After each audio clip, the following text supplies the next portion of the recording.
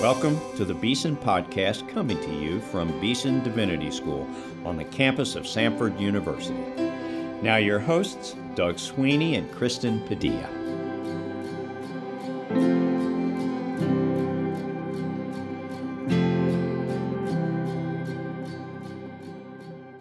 Welcome to the Beeson Podcast. I'm your host, Doug Sweeney, here with my co-host, Kristen Padilla. We are joined today by a special Beeson graduate who preached in chapel this morning. We are looking forward to hearing about the ways in which God is using her seminary training and, more importantly, her ministry to point people to Jesus and build up His church. Before we do so, however, let me invite you to join us for our William E. Conger Jr. Lectures on Biblical Preaching, March 21 to 23. Dr. Scott Gibson, the David E. Garland Chair of Preaching and Director of the PhD in Preaching at Truett Seminary, Baylor University, will deliver these lectures. They'll focus our attention on the preacher's character. They're free and open to the public. Find out more at beesondivinity.com/lectures. All right, Kristen, who do we have on the show with us today?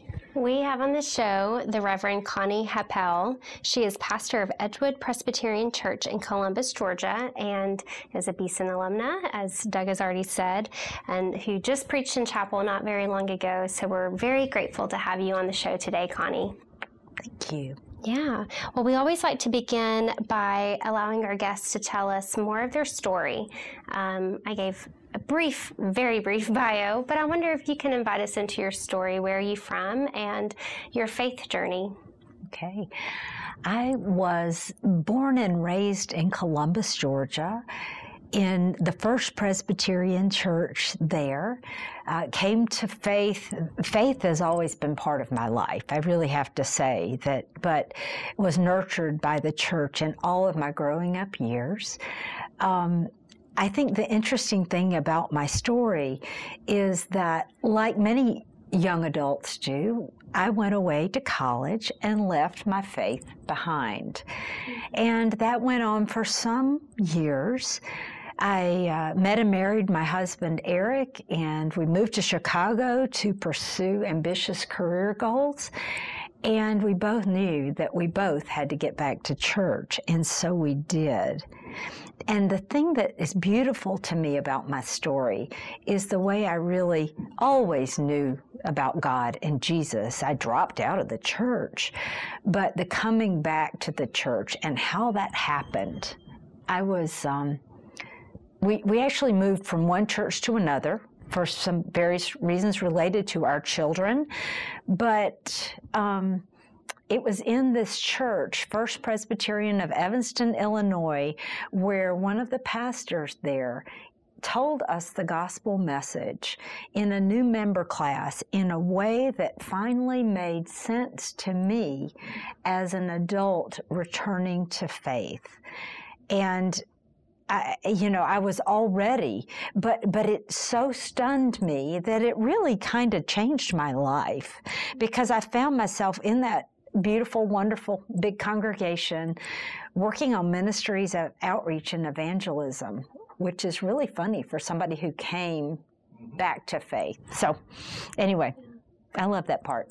And you were a businesswoman for a while, is that right? Yes. And then you have an interesting kind of call into pastoral ministry from the corporate world.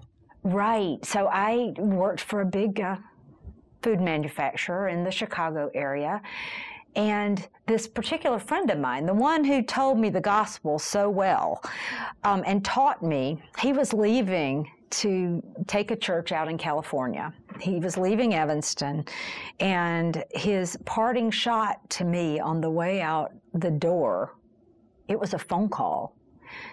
And he said, "Connie, I think you have preaching and teaching gifts, and I want you to pray for a year about how God would have you use those gifts." Well, what happened in my own life is that a year later, my husband Eric and I returned to the South. We had young children, wanted to be closer to family, and so the funny part about the preaching and teaching comment, though, I hung up the phone on him. He literally had movers at his house, and I just said, I did not talk to him for months. It upset me. I mean, that was awful. And so anyway, long story short, we moved to Huntsville, Alabama, and my world fell apart when we moved to Huntsville. Soon after, both my father-in-law and my brother developed cancer, both very deadly forms of cancer, and within 18 months, both of them were gone. So I was glad to be closer to home in Huntsville. That was closer to my family. But the funny thing was, while this is going on, all of a sudden God is just knocking on my door about needing to go to seminary. And I kept it was strange. We were new in a church, new in Huntsville. I did have a church. I wrote this letter to the pastor of the church I had really just joined. I mean, I was pretty new. And I said, I've got this problem. This is going on in my life, and I don't know what to do. And I wish I still had the letter. It must have been something for him to receive. But he is a friend to this day and a very wise pastor. He called me as soon as he got the letter. He said, I'd like to see you tomorrow and, talk about this. And I get in his office, and he doesn't say much. He just says, tell me, talk. And he said, at the end of all that blathering, which was probably filled with emotion, and there were several key scriptures, and there was just this thing, and it was just a big gnarly ball. And he said, well, I think you've got a call. And I think you need to, and I'm going to challenge you to do something about it. And this meeting with him, it was probably in May. He said, there are 2 seminaries within driving distance of Huntsville. You can go north to Vanderbilt or south to Beeson. And I want you to take one class in one of those seminaries this fall. Well, that was kind of, and by the way, I looked at him, I said, my father-in-law and my brother are dying right now. And he said, I want you to take one class at one of those seminaries this fall. And this guy's pretty laid back. That's pretty funny to think that he actually said that to me. Pretty directive. Yeah, and that's not like him. It was pretty directive, and I know him very well. And so I did. I visited Vanderbilt. I visited Beeson, and decided on Beeson for some very good reasons. And my father-in-law died 2 weeks before I started class. They let me in. I was very unusual.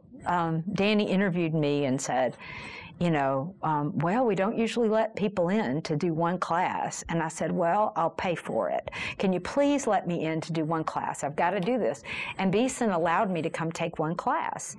And so my father-in-law died right before. My brother died after my first Beeson class, and I had to call my professor and say, I'm so sorry, I can't come to my second class because my brother just died. And of course, this is a compassionate community, and people fell apart over that. But I took that one Old Testament class, and then that was just the beginning. And I made it. Mm-hmm. Yeah, and that's beginning. Yeah. What was your seminary experience like? We have some people who listen who have been to Beeson. We have some who listen who may be thinking about seminary for themselves, and perhaps they're struggling with imposter syndrome, or they don't know if seminary is right for them. Just wonder if you can speak about your time at Beeson and how even today your preparation is still adding value to your ministry. My time at Beeson was amazing, and it has to do with the faculty and the high commitment, the high standards really too. But the faculty love you like their own family. That doesn't mean they're soft. It's very challenging academically. But this community embraced me and my classmates and formed us into a community, and we learned from each other, and we learned from our professors, and I think it's just an amazing community, and it's so exciting to be back here today. Well, it's great to have you back. people graduate from seminary and they're much better equipped to serve congregations than they were before, but still it's kind of scary to leave seminary and kind of take your first church assignment. Can you tell us a little bit about life after seminary, kind of how you got from Beeson to where you are today, just in terms of your ministry story? This is a little crazy. I graduated in May of 2006. Within a couple of months, we came to understand that my husband's job would move from Alabama to Kansas City. And in January of 2007, we moved to Kansas City with kids in middle school, and I had a middle schooler and a freshman in high school. And so all the plans I had, actually I had ministry plans in Huntsville, had to go on the shelf, and I had to settle two young men into their new environments and homes and schools and figure all that out.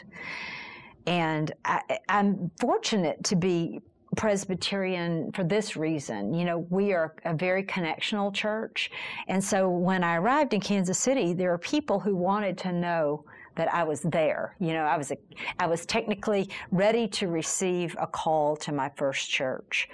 That took some time. I really wasn't ready for a call when I got there with those two boys. So I preached a lot. The presbyteries are all full of smaller churches and there's a need for pulpit supply all over. So I traveled all over parts of Missouri and Kansas and got to preach a lot. This went on for a couple of years. And finally I realized, okay, now we can go for it. You know, it's time. And actually, my first call was to a church in Kansas City that I used to drive by when I had these kids. It was on a popular parkway sort of place. And I used to say, oh Lord, that church is so beautiful. I would love to be at that church. And I knew that they were seeking a pastor, but they wanted somebody with a lot more experience than I had. So I ended up there.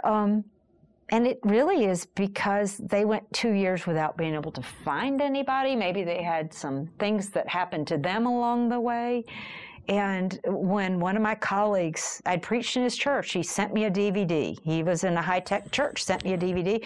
And I said, well, Lord, I'm going to put this DVD in an envelope and I'm sending it to them because I've applied for this job like a year and a half earlier. And I got a call the night they received it. And they said, we'd love to talk to you. And that was the beginning of my first call to my first church. Yeah, and the heartbreaker is that I love that church so much in Kansas City. And yet, as I was telling the women earlier, my husband and I have these mothers, one in Georgia, in Columbus, and one in Virginia. And both of them now widows. And we are virtually only children. We needed to get closer to home. And so I had a lot of beautiful, wise counsel from some amazing Presbyterian colleagues who said, it's okay. Basically, you're not the Savior. Jesus is. Your church will be okay if you leave them. And that was heartbreaking, but we did it. And we moved to Columbus, Georgia. And I thought, well, that's the end for me, I'm getting on up there. There's not a church. There are 6 Presbyterian churches in PC USA, which is what I am, in Columbus, and none of them need a pastor. So anyway, the door opened for me to do campus ministry at Columbus State University. And for 2.5 years, I was up all night long with students doing stuff and Bible studies and, eating lasagna or whatever we did together. And then finally I told my board, I love this, love this. I loved my students. But this is wearing me down. It was fun, but it was wearing me out. And I sort of sensed the Lord wanted me back in the church. And so it just so happened that I left one ministry and the next one came along, and it was at First Presbyterian where I was baptized. And I did associate kind of pastoral care work there for over a year. It was during the pandemic until this church where I am now came open and called me. So it's just this evolving, a lot of stuff. Well, tell us about that church, your church that you're at now, and what does ministry look like for you today? So the church I serve now, Edgewood Presbyterian, I have loved as long as I've been in Columbus. They were the best volunteers and helpers at the campus ministry, where we fed 100 and something students every Tuesday lunch. So they already knew people from the congregation, and their pastor was actually going to the mission field. And so it was a healthy church with a healthy relationship with their pastor. And so now, though, so what I was telling the women, the interesting thing about my congregation now is that they are smaller than they used to be, much. And as they called me, they were also coming to grips with the reality of having a 5.5-acre campus and 3 big buildings to maintain for a congregation that has now whittled down to about 75. And when they were really honest. And so they told this to the congregation a month or so before I started work there, and didn't tell me about it until I was just about to start. So I didn't know. I thought I was going into a situation of just getting to preach and do pastoral care and help with outreach and mission and do the church thing.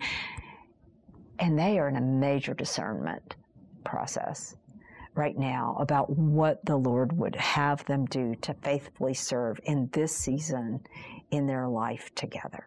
So that's where we are. We are discerning. And I've learned so much about discernment alongside this congregation. Important thing to learn. Yeah. So, Pastor Heppo, we have a good number of female students at Beeson. Mm-hmm. Beeson is a pretty traditional school theologically, and we live in a part of the country that's a pretty conservative part of the country in lots of different ways. A lot of our female students, and I bet some prospective students who are even listening to us right now, are just wondering they love the Lord, they love to go to seminary, they're thinking about how God might use their gifts down the road. And if they're either from this part of the country, or they think if I go to that seminary, that's probably where I'll look for jobs when I'm done, they probably just have questions about what's for them, what are the opportunities out there. You've been a female pastor for a while now. What kind of advice to younger women in particular do you have? We follow Jesus one day at a time. The world is a changing place. There are opportunities to serve Jesus everywhere. I serve in the liberal mainline, and I'm allowed to be ordained and to be a senior pastor. But that doesn't make what I do any more or less important than other opportunities. I think the church is in enough of a state of the flux now that, we just remember we follow Jesus one day at a time. My call wasn't to ordain ministry, it was to seminary. That's how I saw it.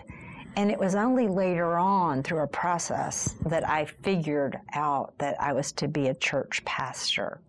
So my encouraging word is, if God is calling you to this, you can step out in faith and do it, and be flexible and be open and watch what God is doing around you, because I think it's a pretty exciting time to be in ministry. Things are shifting. I just don't know where they're going to go. I have a dear young friend who is a graduate of Central in Nashville, and she is Southern Baptist. And she has preaching gifts, and she doesn't have opportunity to use them very often. And yet, God has placed her in a teaching position. in a local university there, and she does classes on Jesus in film and culture. And she is reaching people with the gospel that I may never have the opportunity to reach. And her mama wishes that her preaching gifts were being used, but I think she's on the forefront of ministry right now. She's my hero. So. This morning I had the privilege of introducing you in chapel, in which we heard a beautiful sermon. I mentioned to those who were in attendance that you were our James Earl Massey Student Preaching Award winner in April 2006 and preached on the life of Jesus then and came back today to preach again in chapel. So I have kind of a two-part question. The first part is, can you tell our listeners just a little bit, a preview of what you preached in chapel? I encourage all of you who are listening to go to our YouTube channel, and you can find Connie's full sermon there, so you can listen to it in full after this episode. But can you first give them a preview, and then maybe secondly, answer the question of what have you learned about preaching, or how have you developed as a preacher since you won that award and from that time until today? Okay. So my text today was Matthew 4, the temptation of Jesus. And having spent some time with that text, I think that what struck me is that there are always forces, some of them internal to us, some of them external, telling us about what we can and can't do, how we are and are not supposed to be. And it reminded me so much of I talked about remember who you are, that you are God's beloved. And in the face of whatever battle you're fighting, whether you think it's with the devil or you think it's with yourself or even your family, it's being deeply steeped in your identity as God's beloved child, beloved of your Savior and filled with the Spirit, is so core to your identity. And people will tell you you are other things, but it's really important that you believe that you are loved and called by God, because there are voices, including your own sometimes, who will tell you, I'm no good at this, So what have I learned about preaching? It's such a privilege to get to preach. It's such a privilege to stand under God's word, and it's so humbling and sometimes scary, but always amazing, because I think when they teach you about preaching, they say the word's got to be preached to you before you can preach it to anyone else. And so it's such a gift to be able to preach every Sunday. I have to stand under God's word every week and trust God with whatever I say. I've learned to be okay with what I just said and leave it and not perseverate over what I could have done differently or better. Because the beauty of preaching every week is that you just got to move on. And if you didn't say something one week, you get to say it the next week. So there's, it is not a one-time event. It's always going on. But I've learned to let go and let God. And when I go into my church on Sunday morning, I'm one of the happiest people around. And it really doesn't matter what's happened, because God shows up for me. And I've learned to just let it go to God. And whatever happens, even if I tell a joke and it falls flat, which I have done, and people are like, oh, Lord, that didn't go well, just be okay with it. Don't examine it too much, because you've done your work, and trust God with the rest. That's what I've really learned about preaching. But it's such a privilege. It is. So, Connie, Kristen and I always end interviews with guests on the podcast by asking them a very practical, contemporary question. What is it that God's been teaching you recently So we turn to you in conclusion, hoping that we'll edify our listeners with a word of encouragement based on what's the Lord been doing in your life these days, and what are you learning from Him? The Lord is teaching me to look carefully, to listen deeply and well, and prayerfully, to just be mindful of God's presence, not just with me, but with those I'm with at each and every moment. Because I said we're doing some heavy lifting discernment in my congregation, and I'm learning more about community discernment. And that takes a lot of patience and a lot of heart tending and a lot of change is coming, and it's hard. So I've learned to slow down and look and listen and not speak and embrace the Spirit's calm almost in a really new way, because I have to. It's essential for them that I don't let my anxiety rule my heart, and it could. A good word and a great way to conclude. You have been listening to the Reverend Connie Happel. She is pastor of Edgewood Presbyterian Church in Columbus, Georgia, the very town in which she was born. She is an alumna of Beeson Divinity School. We're proud to say we're grateful to you for being with us today, Connie. Thanks for your gift of time. And to listeners, we thank you for tuning in. We remind you that we love you and we're praying for you. Please pray for us. We say goodbye for now.